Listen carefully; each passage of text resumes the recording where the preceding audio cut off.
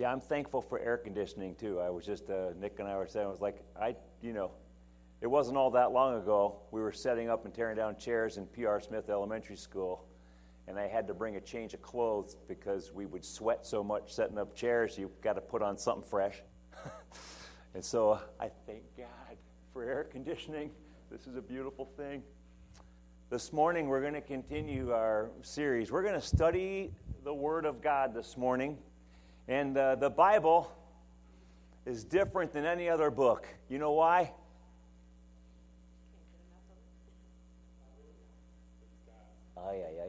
Okay, well, so I've been saying the same thing every week for the last 6 weeks. I kind of thought maybe it would have stuck. It's okay. I don't feel rejected. Why does the Bible is different than any other book? Why? Because it's the only book you study to become like the one who wrote it. That's why. And we've been talking about rejection. Last week I invited you to join me in this, and I admitted to you that this is a personal thing for me. This is personal. I'm seeing rejection at play in my own life. I've seen it now. It's been at work my whole life, and I'm tired of it, ready to kick it in the teeth and move on. And I'm hoping that maybe you've also experienced that you're learning with me. Last week we learned that rejection's unavoidable. Not even Jesus could avoid it. So the question is not how I avoid rejection. In fact, we get ourselves into a lot of problems and troubles when we try to avoid rejection. A lot of times avoiding rejection ends up becoming more rejection. It just causes more problems than the rejection itself. So the question isn't how can I avoid it? The question is how can I keep rejection from redefining who I am? How can I keep rejection from controlling my life? That's the question. How do I rise above it? I'm convinced it's possible to live in such a way with such a confidence of heart that rejection is hardly even noticeable by us. 1 Peter chapter 2, 4 and 5 says this, that as you come to him, the living stone, rejected by humans, but chosen by God, and precious to him, you also, like living stones, are being built into a spiritual house to be a holy priesthood, offering spiritual sacrifices acceptable to God through Jesus Christ. Jesus was rejected, but chosen. Rejected by men, but chosen by God. The same can be said of you and me. And we're going to say that over and over again this morning. So we've got to practice a little bit because there's an inflection that we need to get in this. You're rejected, but chosen. So let's practice this, okay? I say rejected, you say but chosen. You're rejected. But chosen. That's a little better. Okay, now you say rejected and I say but chosen. Rejected. But chosen. You get it? You're rejected, but you're chosen. Being chosen trumps being rejected. The spirit of rejection will cause you to be so busy trying to win the conditional approval of people that you miss the unconditional love of God. The spirit of rejection just gets you so wrapped up, so busy trying to people please, trying to make sure everybody accepts. You're trying to win the conditional love of people that you completely miss the unconditional love of God. You're rejected, but chosen. I'm convinced that our greatest need is not to be loved like a lot of people think. Our greatest need is to be liked. We all want to know that there's somebody out there who actually digs me. There's somebody out there who actually likes me for who they accept me. Like their face lights up when I walk into the room. They actually think my jokes are funny. And they're not just faking it, like they really like it. You know what I mean? They actually like me for who I am, not trying to change me for that, but just accept me for who I am. It's a big problem in our homes. So many married couples just endure one another. They don't enjoy each other. So many parents just endure their kids. They don't enjoy their kids. You say, oh, no, I love my kids. Right, I'm not questioning your love for your children. I'm questioning whether or not you actually like them. Do you actually enjoy them? Do you think your kids are cool? And do they know that? Right? Friends, what you say and what you do communicates volumes. And oftentimes the message of rejection says, you are not acceptable unless you change this, this, and this. Then maybe I'll think about accepting you. It's horrible. The result of that oftentimes is anger. Dr. Guy Winch, who's a psychologist, I never heard of him before. I found him on the internet. He has a blog called The Squeaky Wheel, and he listed 10 things you don't know about rejection. I thought it was really interesting. One of them was this, that rejection piggybacks on pain pathways in the brain. So the same part of your brain that registers physical pain registers the pain of rejection. And they actually did a scientific controlled study recently and discovered that Tylenol reduces the effects of rejection. Fascinating. Because it operates in the same pathways that your brain reads physical pain. Also, second is this, the memories of rejection stick with us more vividly than the memories of physical pain. I have a scar on my finger. I don't even know how I got it. Obviously, I got cut at some point, but I don't remember it. My mom tells me I was 2 years old playing with an egg beater on the kitchen floor. I don't remember that event, but I still have the scar. But you asked me to remember a time or two when I experienced rejection, and I can relive it like it happened yesterday. The memories of rejection stick with us more vividly than the memories of physical pain. Third, rejection creates surges of anger and aggression in a person, first toward others and then toward themselves. Rejection literally sends someone on a mission to destroy. And then last, rejection temporarily lowers your IQ. Tell yourself you're stupid long enough and you'll begin to live it. The truth is, we all sustain emotional wounds, you know? Just like I get a cut on the arm or a scrape on the knee, we get wounds in the soul. We know how to heal a physical wound. I know how to put a Band-Aid on it. I know how to clean it. We don't have a clue as to how to heal a wounded soul. And so rejection just kind of seems to stay there. In 2001, the Surgeon General of the United States actually reported that rejection is a greater risk for adolescent violence than drugs, poverty, or gang membership. That the root of a lot of violence is rejection. Literally, the root of every school shooting is rejection. You notice it's never the star football player, the queen of the homecoming court that does that. It's always the quiet one, the person who's lived bullied, experienced rejection, and they pop.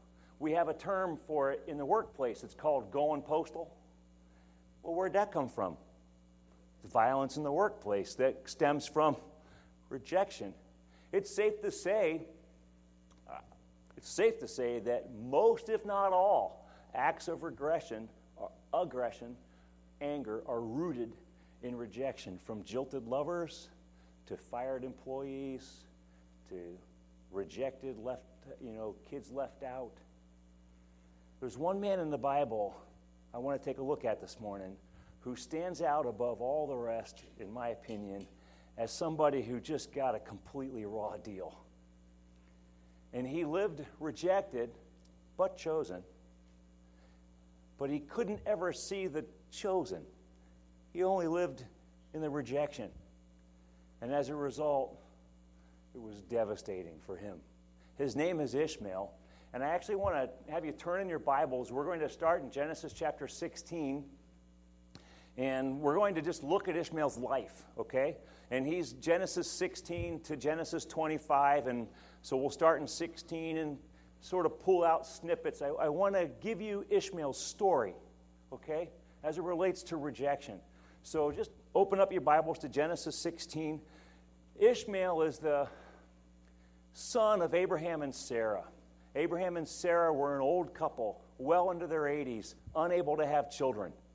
And God promised them that they would have children.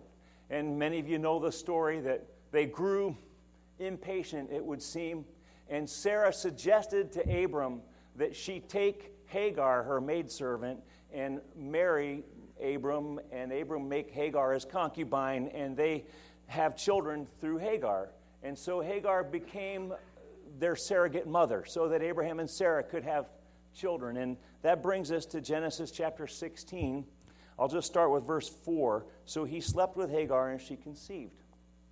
When she knew that she was pregnant, she began to despise her mistress. Then Sarai said to Abraham, "You are responsible for the wrong I am suffering. I put my slave in your arms, and now that she knows she's pregnant, she despises me. May the Lord judge between you and me." "Your slave is in your hands," Abram said. "Do with her whatever you think best." Then Sarai mistreated Hagar, so she fled from her. The angel of the Lord found Hagar near the spring and said, "Hagar, slave of Sarai, where have you come from? Where are you going?" "I'm running away from my mistress, Sarai," she said. Then the angel of the Lord told her, "Go back to your mistress and submit to her." Those must have been hard words to hear. The angel added, "I will increase your descendants so much that they will be too numerous to count." The angel of the Lord also said to her, "You are now pregnant, and you will give birth to a son. You shall name him Ishmael." There's our guy. "For the Lord has heard of your misery. He will be a wild donkey of a man. His hand will be against everyone, and everyone's hand against him, and he will live in hostility toward all his brothers." You see what's happening? So Hagar becomes pregnant, and the Bible tells us that she began to despise her mistress. The word despise there, it means to belittle. In other words, Hagar is carrying Abraham's baby, which means her position in the home has risen a few notches. And she's taking that newfound authority maybe a little too far. And she begins to despise, belittle Sarah in the home, because Sarah's not carrying Abraham's baby. Hagar is. And so Sarah feels that, and she reacts. And Abraham says, "Do with her what you please." So what does she do? The Bible says she mistreats Hagar. The word mistreated there literally can be translated browbeat. It implies she might have resorted to physical abuse in Hagar. Whatever the case, the bottom line is there's a lot of tension in that tent. I'm guessing Abraham slept with the camels, because despite the smell, it was still peaceful, right? I mean, it was not a pretty scene inside his tent. And so Hagar flees, and God meets up with her. And then God tells her, and this is where we meet Ishmael, "You're carrying this boy, and you're going to name him Ishmael." So we meet Ishmael while he's still in utero. He's not even born yet. And God says to her, he's going to be a wild donkey of a man. He's going to be living in hostility toward everybody around him. Can I just say that's not what every expectant mother wants to hear about their child? I mean, you want to hear your baby is going to be so smart. Your baby is going to be so beautiful. You don't want to hear your baby's going to grow up to be a real jackrabbit. Your baby's going to be a wild donkey of a man, hostile toward everybody. Well, Hagar goes back home. She has Ishmael. Look at verse 16. Abram was 86 years old. That's important. 86 years old when Hagar bore him Ishmael. A few years pass, and we go to Genesis chapter 17, and we come to verse 16, and God makes it clear to Abram that no, Sarah is actually going to bear you a child. And he says, "I'm going to bless her, and will surely give you a son by her. I will bless her so that she will be the mother of nations. Kings of peoples will come from her." Abraham fell face down. He laughed, and he said to himself, "Will a son be born to a man 100 years old? Will Sarah bear a child at the age of 90? That's a little math clue. if Abraham is pushing 100 and he was 86 when Ishmael was born, how old is Ishmael now? About 14. Okay, just keep that in mind. I find timelines help as I'm telling the story. So Abraham says to God, if only Ishmael would live under your blessing. You hear his heart. I mean, he's dad, you know. God, I want you to bless my boy, Ishmael. And God gives him the good news. God says in verse 19, yes, I will, yeah. I will bless Ishmael. But your wife, Sarah, will bear you a son, and you will call him Isaac. I will establish my covenant with him as an everlasting covenant, and for his descendants after him. But as for Ishmael, I have heard you. I will surely bless him. I will make him fruitful, and I'll greatly increase his numbers. He'll be the father of 12 rulers, and I will make him into a great nation. Oh, that's great news for a dad to hear. Your boy is going to grow up, and he's going to be the father of, like, 12 nations. I mean, he's going to have 12 rulers. I mean, that's pretty significant. That's kind of good news. So God promises Abraham, my blessing's on Ishmael, as Sarah gives birth to this other baby.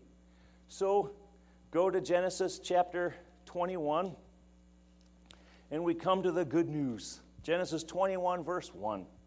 Now the Lord was gracious to Sarah, as he had said, and the Lord did for Sarah what he had promised. Sarah became pregnant and bore a son to Abram in his old age, at the very time God had promised him. Abram gave him the name Isaac, to the son Sarah bore him. Wow, that must have been great news, huh? But remember, there's been a conflict brewing for the last 14 years in Abraham's tent, right? There's not good blood happening between Hagar and Sarah. In fact, I find it really strange that there's no record of Sarah ever speaking to Ishmael. There's no record of her ever talking to him, ever receiving him. I find that odd. Because remember, Sarah might not have, or Ishmael might not have been hers biologically, but he was legally. It was as if she adopted him. I mean, this is her son for all intents and purposes, just not biologically. And yet, she never seemed to receive him. And so she gives birth to her own son, and this is great news. But I wonder how this plays out in the home. Well, we go to verse 8. The child grew, Isaac grew, and he was weaned.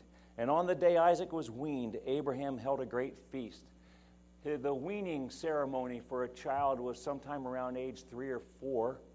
They would nurse until then. And in a day when infant mortality was huge, the weaning of a baby would be a significant event to celebrate. So it was an opportunity to, finally Isaac is weaned. We're going to give the kid the good food now. He's going to get steak and pizza. We're going to celebrate that, and he survived it. But do the math.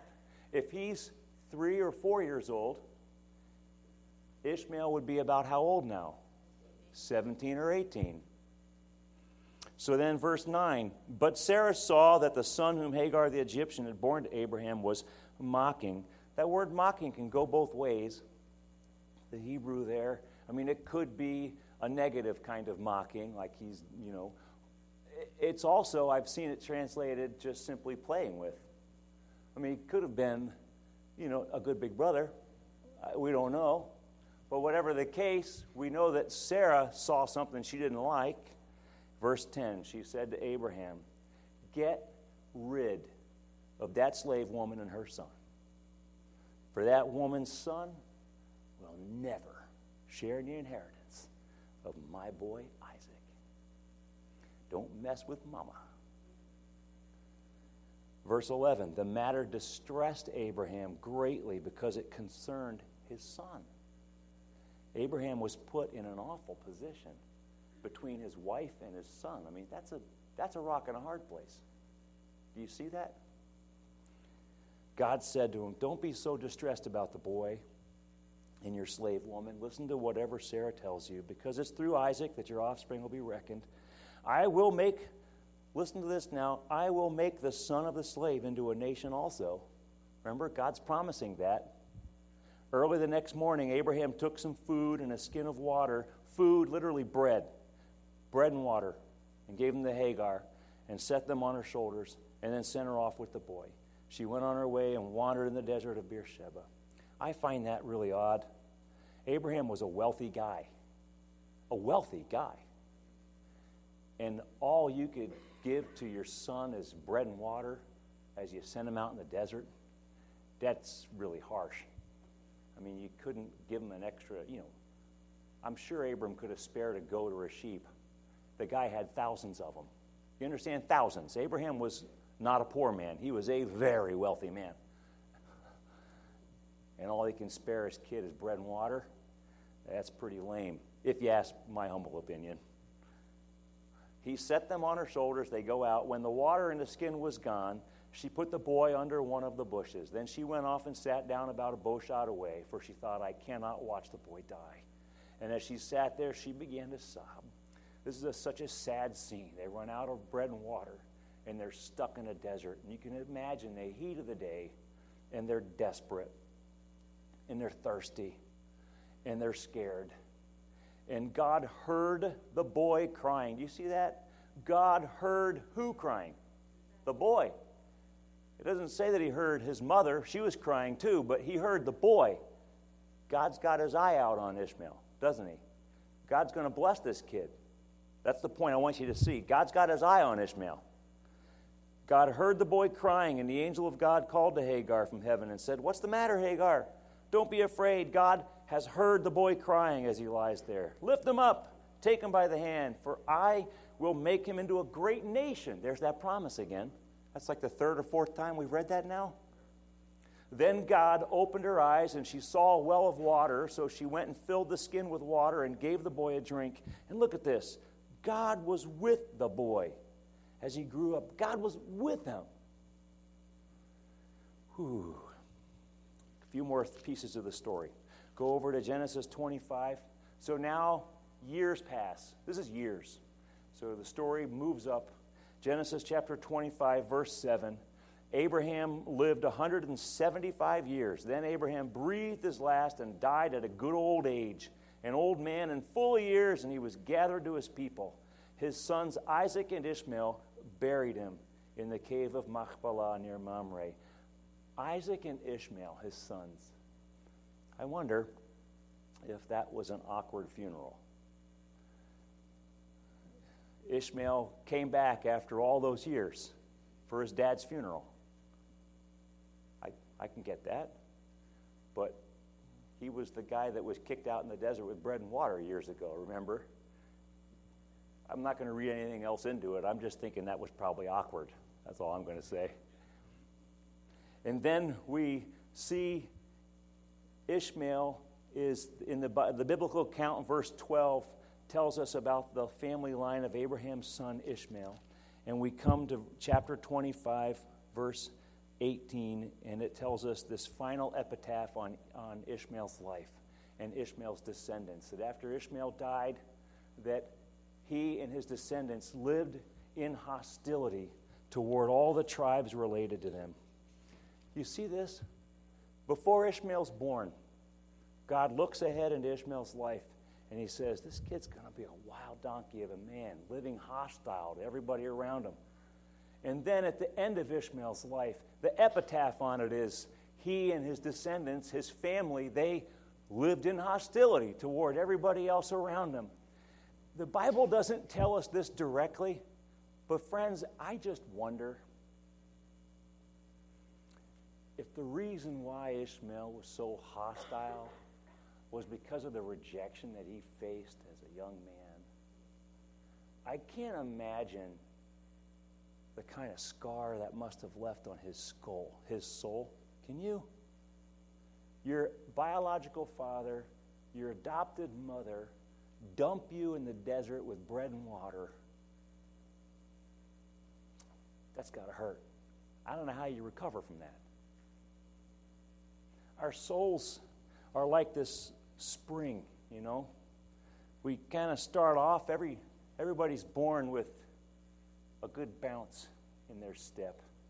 It's part of what I love about little kids, man. They're just bouncing everywhere. They're like Tigger, boing, boing.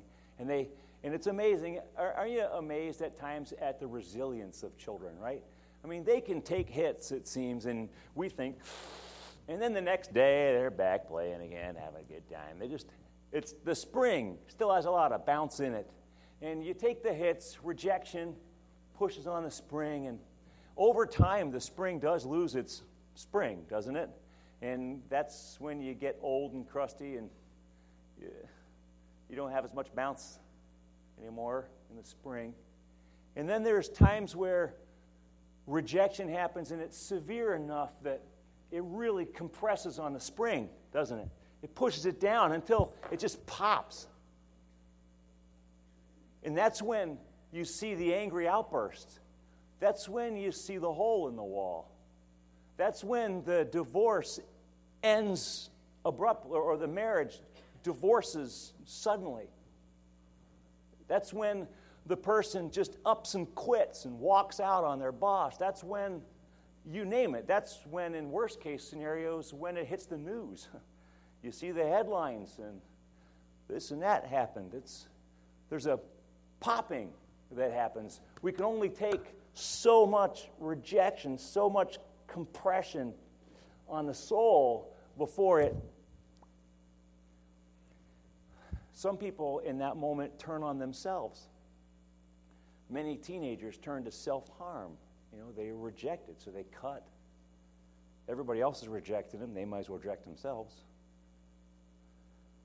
That's when people just sort of hit a point and I'll tell you another little observation.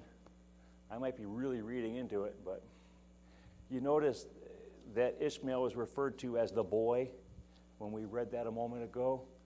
And does that strike you as odd? He's 18 years old.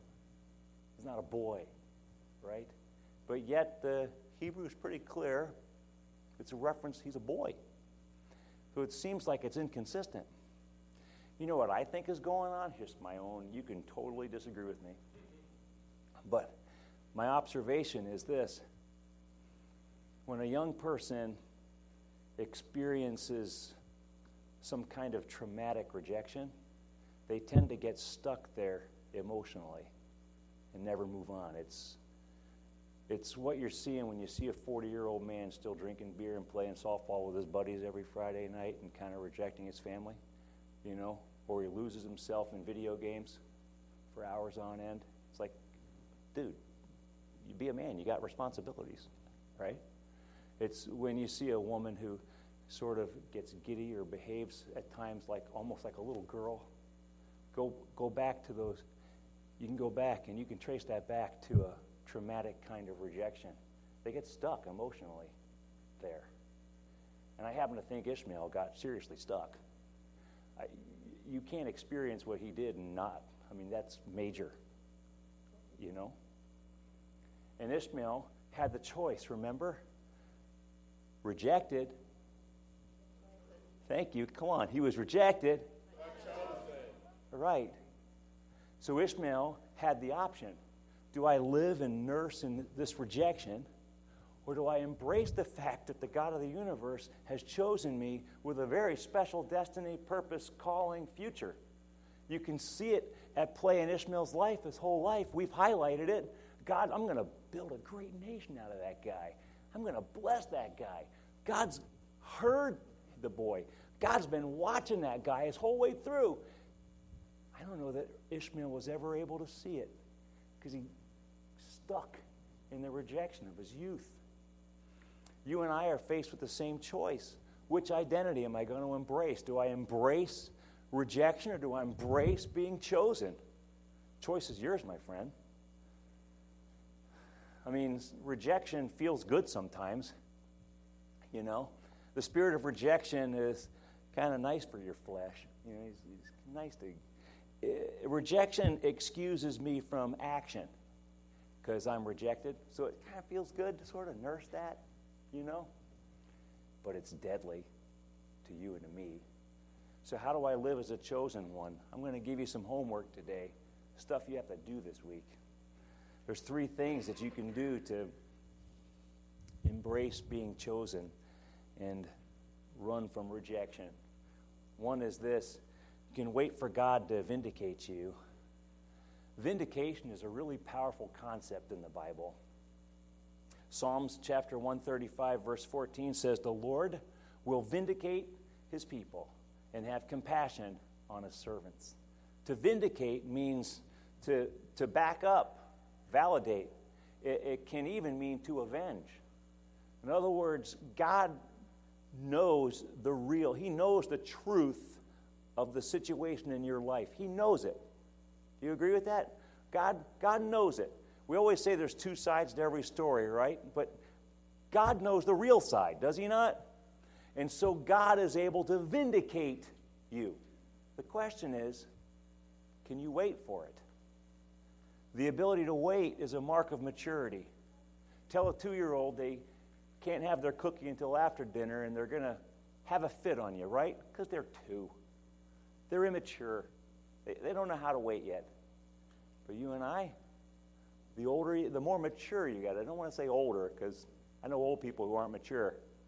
But the more mature we get, the greater our ability to wait. The greater our ability to recognize that, man, some of these best things are things that I'm not going to get right now. So I can sit tight and know that God will judge justly. You know, it hit me this morning. Jesus is waiting for his vindication. The day will come when Jesus will be vindicated. He was maligned, misunderstood, accused. People don't believe him. People think he's a fraud, think he's a fake, right? And the Bible tells us that there will come a day, I love this verse, when every knee bows, every tongue confesses that Jesus Christ is Lord. The day is going to come when Jesus actually gets his vindication. When God goes, oh, by the way, everybody, he's the real deal. And that's when people fall on their faces in worship of Jesus. So if Jesus is waiting for his vindication, friends, you and I, we've got some waiting to do. Have you ever noticed that the more you try to prove yourself, the worse you make it? You ever noticed that? The harder you try to defend yourself, sometimes the worse you make it. It's not my job to get other people to like me. That's God's job. Jesus said something interesting in John. He said, John 5:41, Jesus said, I do not accept glory from human beings. That's a straight up statement. John 5:41, Jesus, I do not accept glory from human beings. Just like, so there's a few things I don't do. I won't eat sushi from a gas station, right? And I will not accept glory from human beings. Why? Because I consider the source. I would rather have my praise come from God, who is my vindicator. So what does Jesus do? Well, 1 Peter 2:23 says that Jesus entrusted himself to him who judges justly. He knows that God knows, and it's enough to wait for God to sort it all out. When you give other people, this is a quote from John Piper, and I thought it was really good. When you give other people the power to define your value, you're giving them a power that belongs to God alone. It's just not their place. It's not my place to define your value, and it's not your place to define mine. That is only God's role. I thought that was a great quote. I'll say it again because I know some of you are writing. You're getting hand cramp. It's not Doug Rouse. You can't take credit. It's John Piper, who is a great author. But he says, when you give other people the power to define your value, you're giving them a power that belongs to God alone. So the first thing I do is I wait for vindication. That day's coming. The second thing I do is I forgive my rejectors. Jesus hung on the cross, and he said, Father, would you forgive them?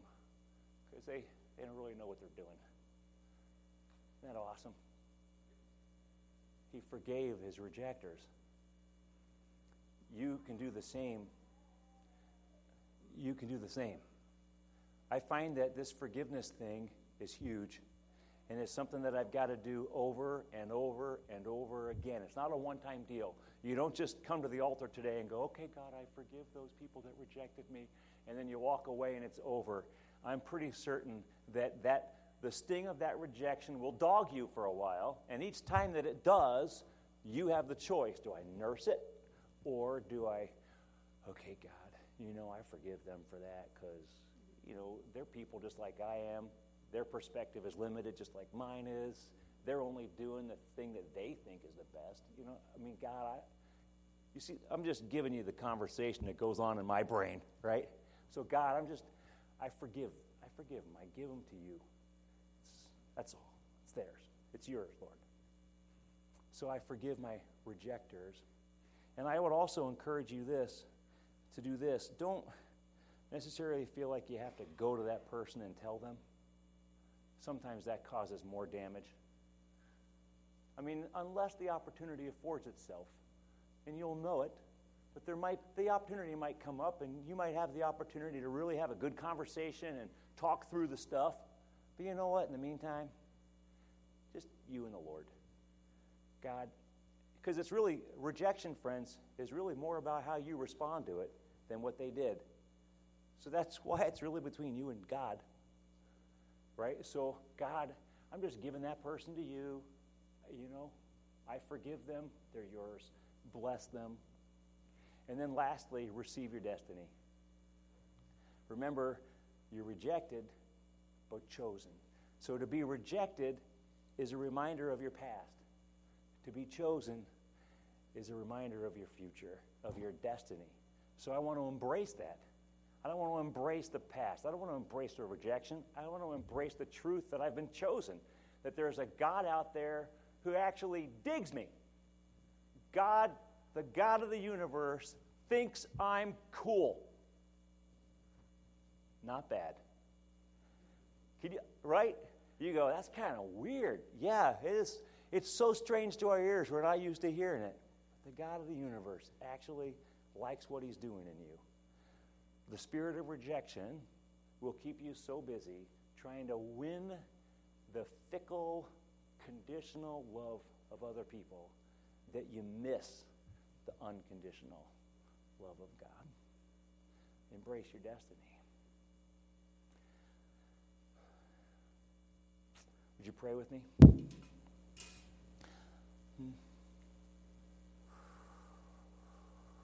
Well,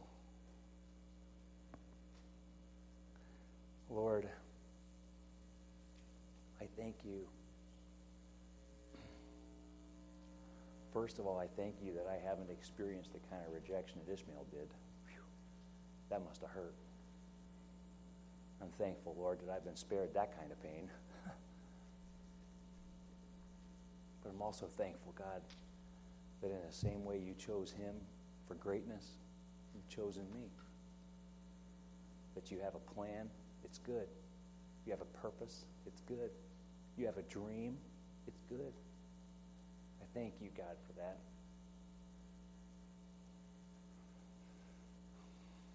So, Lord, today I choose to be chosen. I choose to not nurse rejection, but I choose instead to hang on to the truth of the destiny to which you have called me. And I thank you, Lord.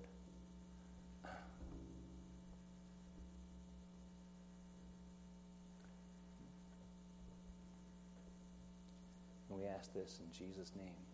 Amen.